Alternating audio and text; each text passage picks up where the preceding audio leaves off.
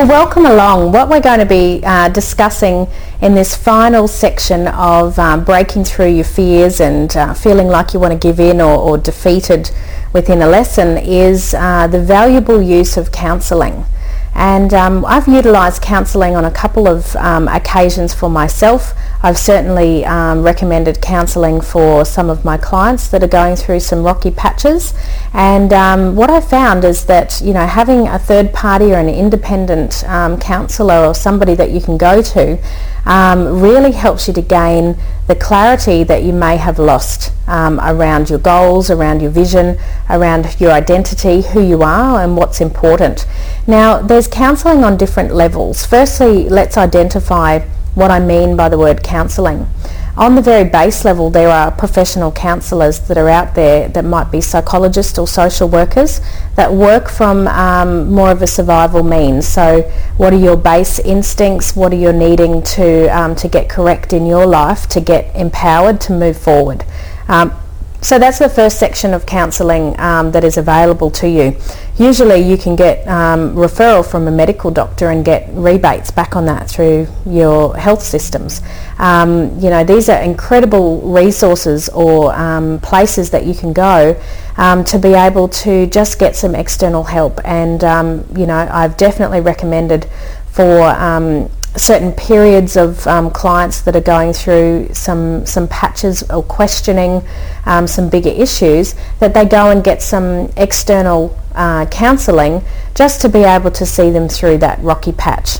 And you know, the first thing that's really important is to understand and be aware that it's a tool, just like business coaching is a tool, just like having a mentor is a tool.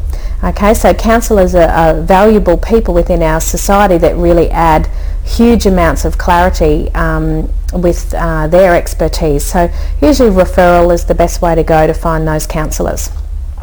The second type of counselling might be with your relationship counselling. I think sometimes it's really important to sit and talk to somebody once again that isn't involved in the relationship and doesn't know you at all, as a independent third party to just listen. And sometimes, you know, that having that counselling role means that you're just sitting with those couples to try to get to resolution. So what is it that you actually want? Are you clear with the end picture of what you want so that you can start moving in that direction? So that's another way that you can work.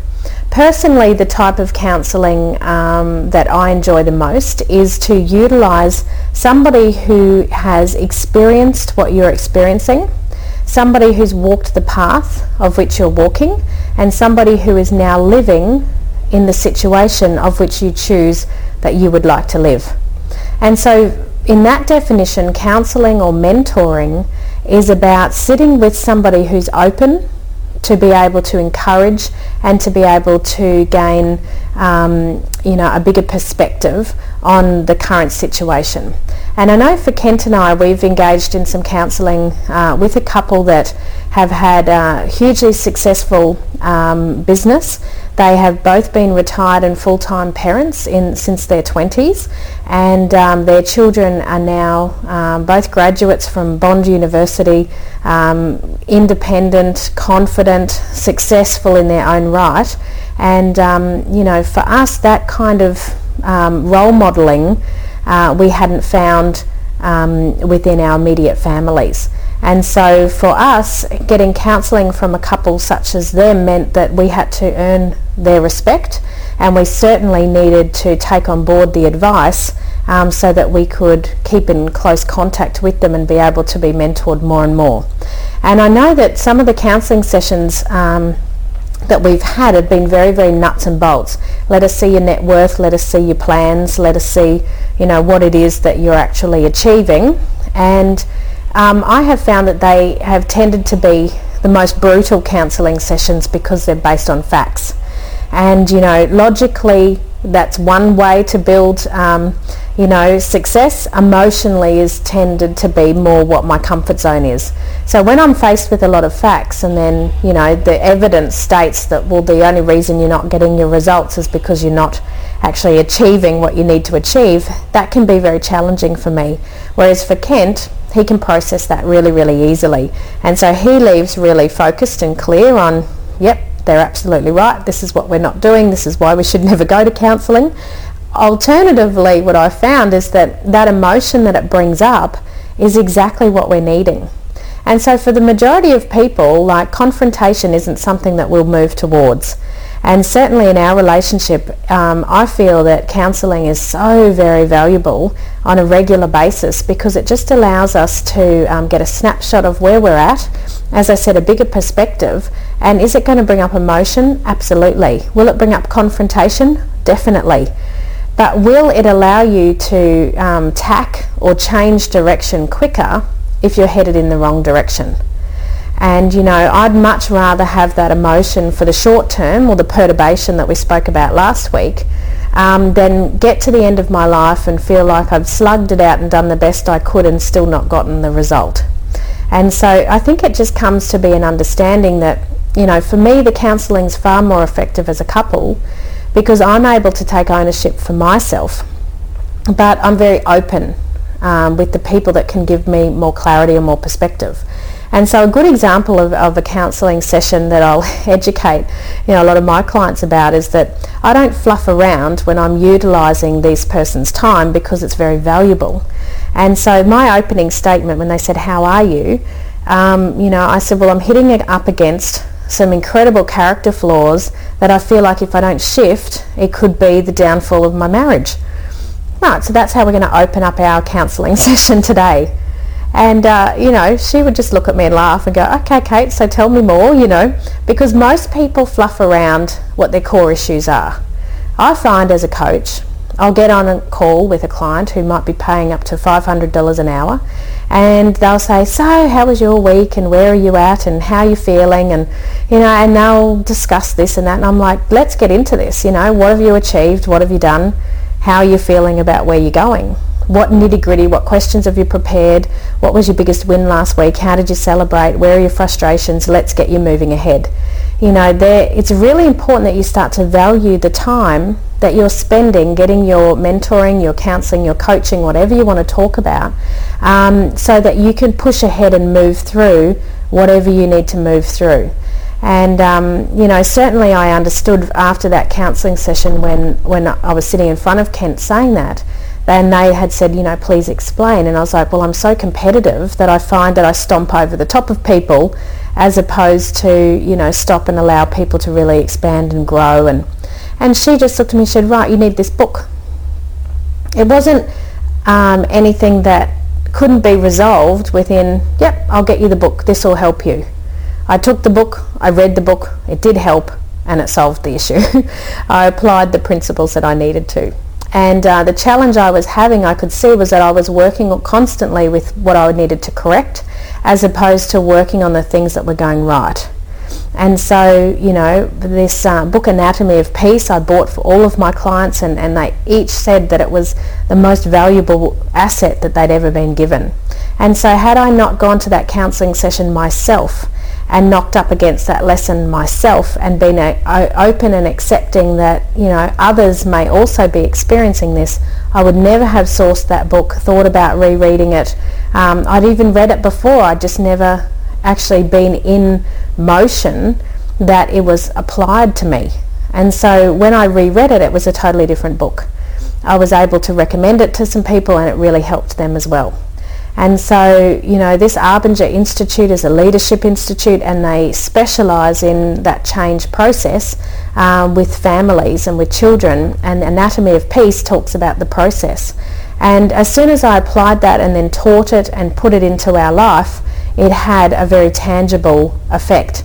But I tell you what the bigger effect was being so open and honest, and Kent sitting there listening to me taking on advice. Then he started to open up a lot more as well. And, you know, they are very trusted friends of ours, and they gave him some advice, and, you know, it was resisting. He didn't want to do that. However, within a few minutes when we discussed it, I said, well, really, it's not about what you want, it's about showing that you're teachable and that you're willing to follow their advice. And so it doesn't even matter if you don't get a result. It matters that they see that you're willing to take on their advice, because then they'll give you more advice. And for me, that's the clarity I get from counselling or from coaching, is if somebody tells me to read something, someone tells me to do something, it's because they believe it'll give me a shortcut from the lessons that they had to learn that got them to their dream life. So why would I ever dispute or fight that process? All right, so I think sometimes that we're not utilising or using the advice that we're given from others as our roadmap or as our GPS to our destination. Instead, we're tapping in where we want to go and we're ignoring the instructions. And have you ever done that? Have you ever seen somebody tap in where they need to go, but then say, no, I know a quicker way, or I know a better way, and overridden the GPS? It's no different. It's that stubborn streak that we all have, that we know better, and that the shortcut is definitely the way that we know.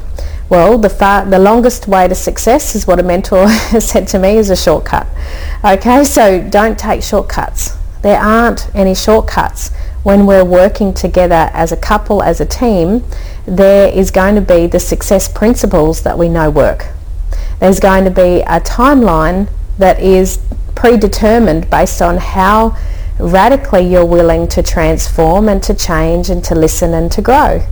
And the faster that you can transform and listen and change and grow, then the quicker the road to success.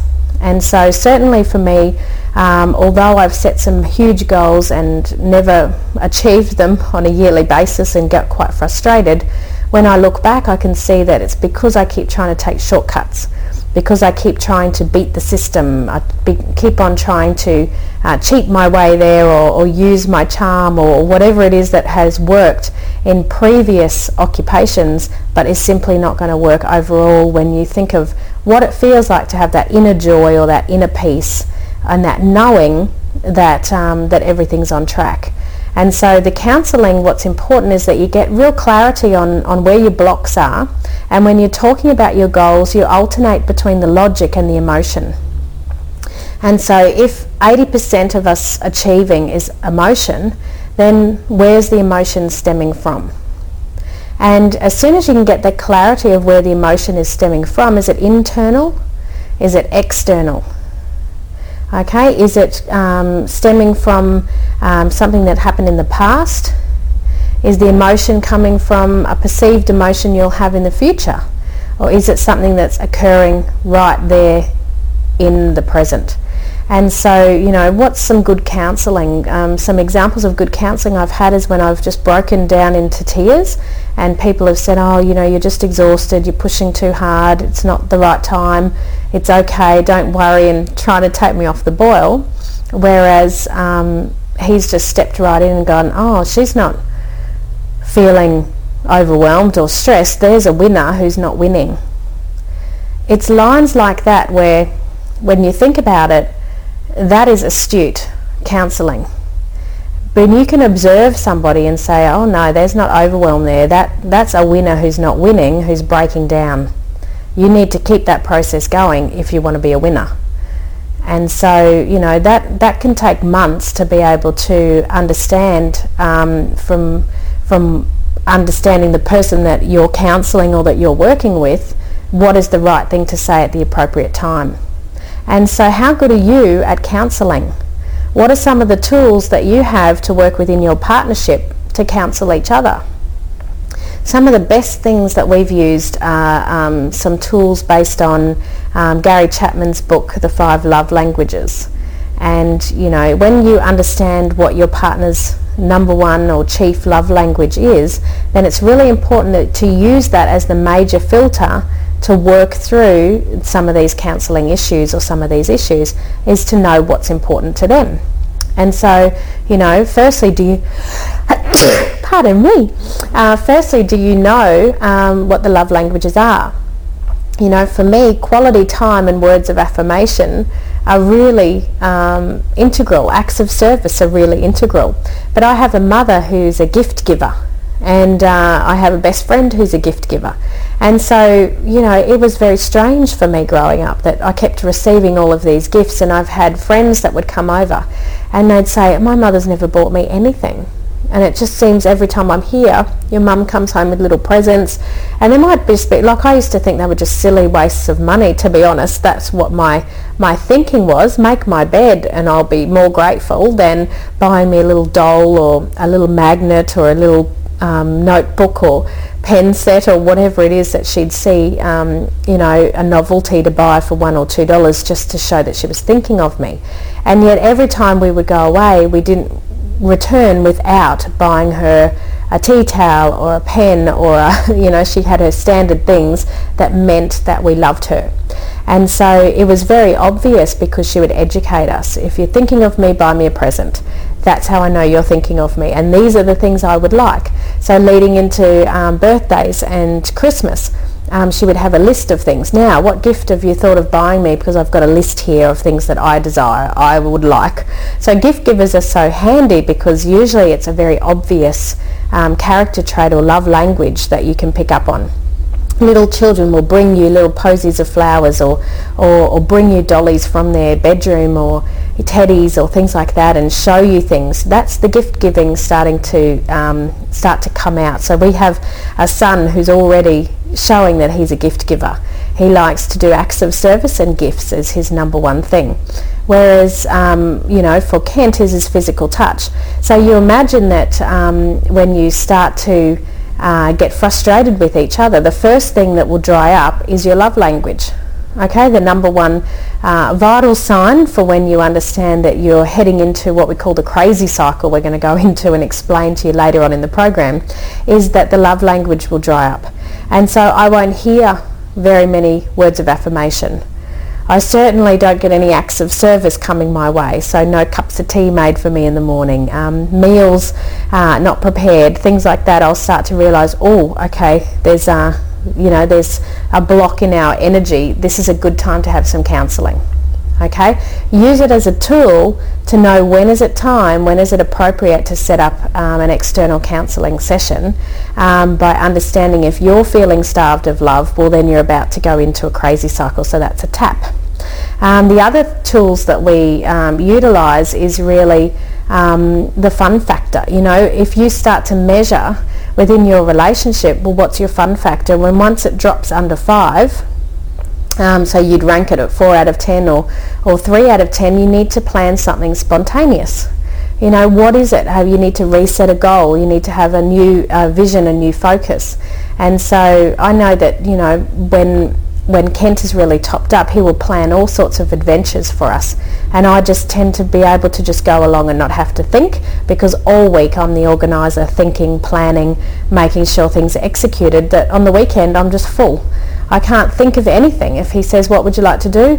I'm like, I don't know what I'd like to do. I just like to sit on the couch. And then the weekend goes by and we haven't had that quality time with the kids that he knows that I love. It's just I have no more energy to plan it. So are you working as a team? Okay, if you're the supportive person within the relationship and that person's exhausted, are you planning things so that you're topping them up in their love language? Because as soon as I'm topped up with quality time and adventure and words of affirmation, then of course my natural instinct is to then want to top up that person. Okay, so it's not rocket science. Okay, you start to understand that if you give 100%, you're going to get 100%. One of the things that reminds me of is we were out to breakfast one morning, or Kent woke up and said, why don't we go over to Paddington where your new client is, and she owned this little boutique gift store, and he said, we'll go for breakfast at one of our clients who owned a restaurant, and then take me up the road and you can introduce me to her and we can have a look around the shop and maybe you can buy something. And I was just like, wow, what a great morning. So anyway, I was sitting there having breakfast and just having a really nice time. And I said, well, maybe on the way home we could drop past, the motorbike shop and you could show me the Ducati that you've got your eye on that you want to see. And he was just like a little kid and he was like, wow, this stuff really works. And I was like, what do you mean? And he said, well, I was reading, because I had all my notes up, and he said, I was reading that if I gave 100% and focused 100% on the other person to give what they want, then I would naturally get what I wanted in the first place.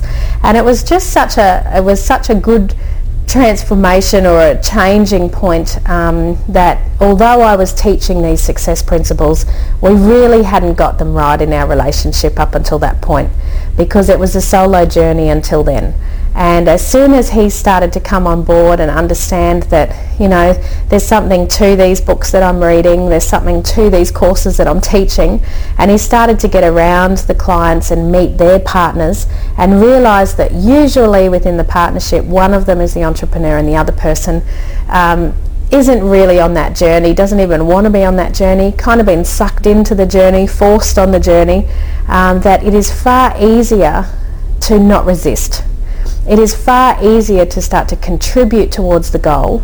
And we'd set the standard that, you know, when I achieved my major goal, which was $10,000 profit in 2 days a week, and that meant that we could then think about having a family, and he'd finish work and he'd get his motorbike, and so we'd really built the vision, but there wasn't the belief. There wasn't the belief there that it could ever actually come true. And on that morning, to me, that really signified that there'd been a change, that now all of the little bits of counselling that we'd had, all of the bit of mentoring that we'd had, all the reading that we'd experienced was starting to come alive within our relationship. And from that day forward, I knew whatever happened, we were a team. And I think, you know, that's the one thing that I really wish for couples, is that, you know, you don't force each other on each other's journey. However, if there's something you can do to contribute, and for me, going into that motorbike store was exciting. And we got our photo sitting on the bike, and that was the actual bike that we ended up purchasing. And it never got sold. It sat there in that store waiting for us all those months, and we never knew how it would happen. We just knew if we could suspend our belief and continue down the road of those success principles, working more as a couple and understanding each other and getting through the ups and downs together as a team, that how could we possibly fail anyway? And so obviously those motorbikes have brought him huge amounts of joy. He's up to his third one now. And yes, has it caused us pressure and stress in times of, you know, challenge when we've had to grow our business? Absolutely. Have the counselling sessions been challenging? Yes. Do they get us to do things we don't want to do? Always.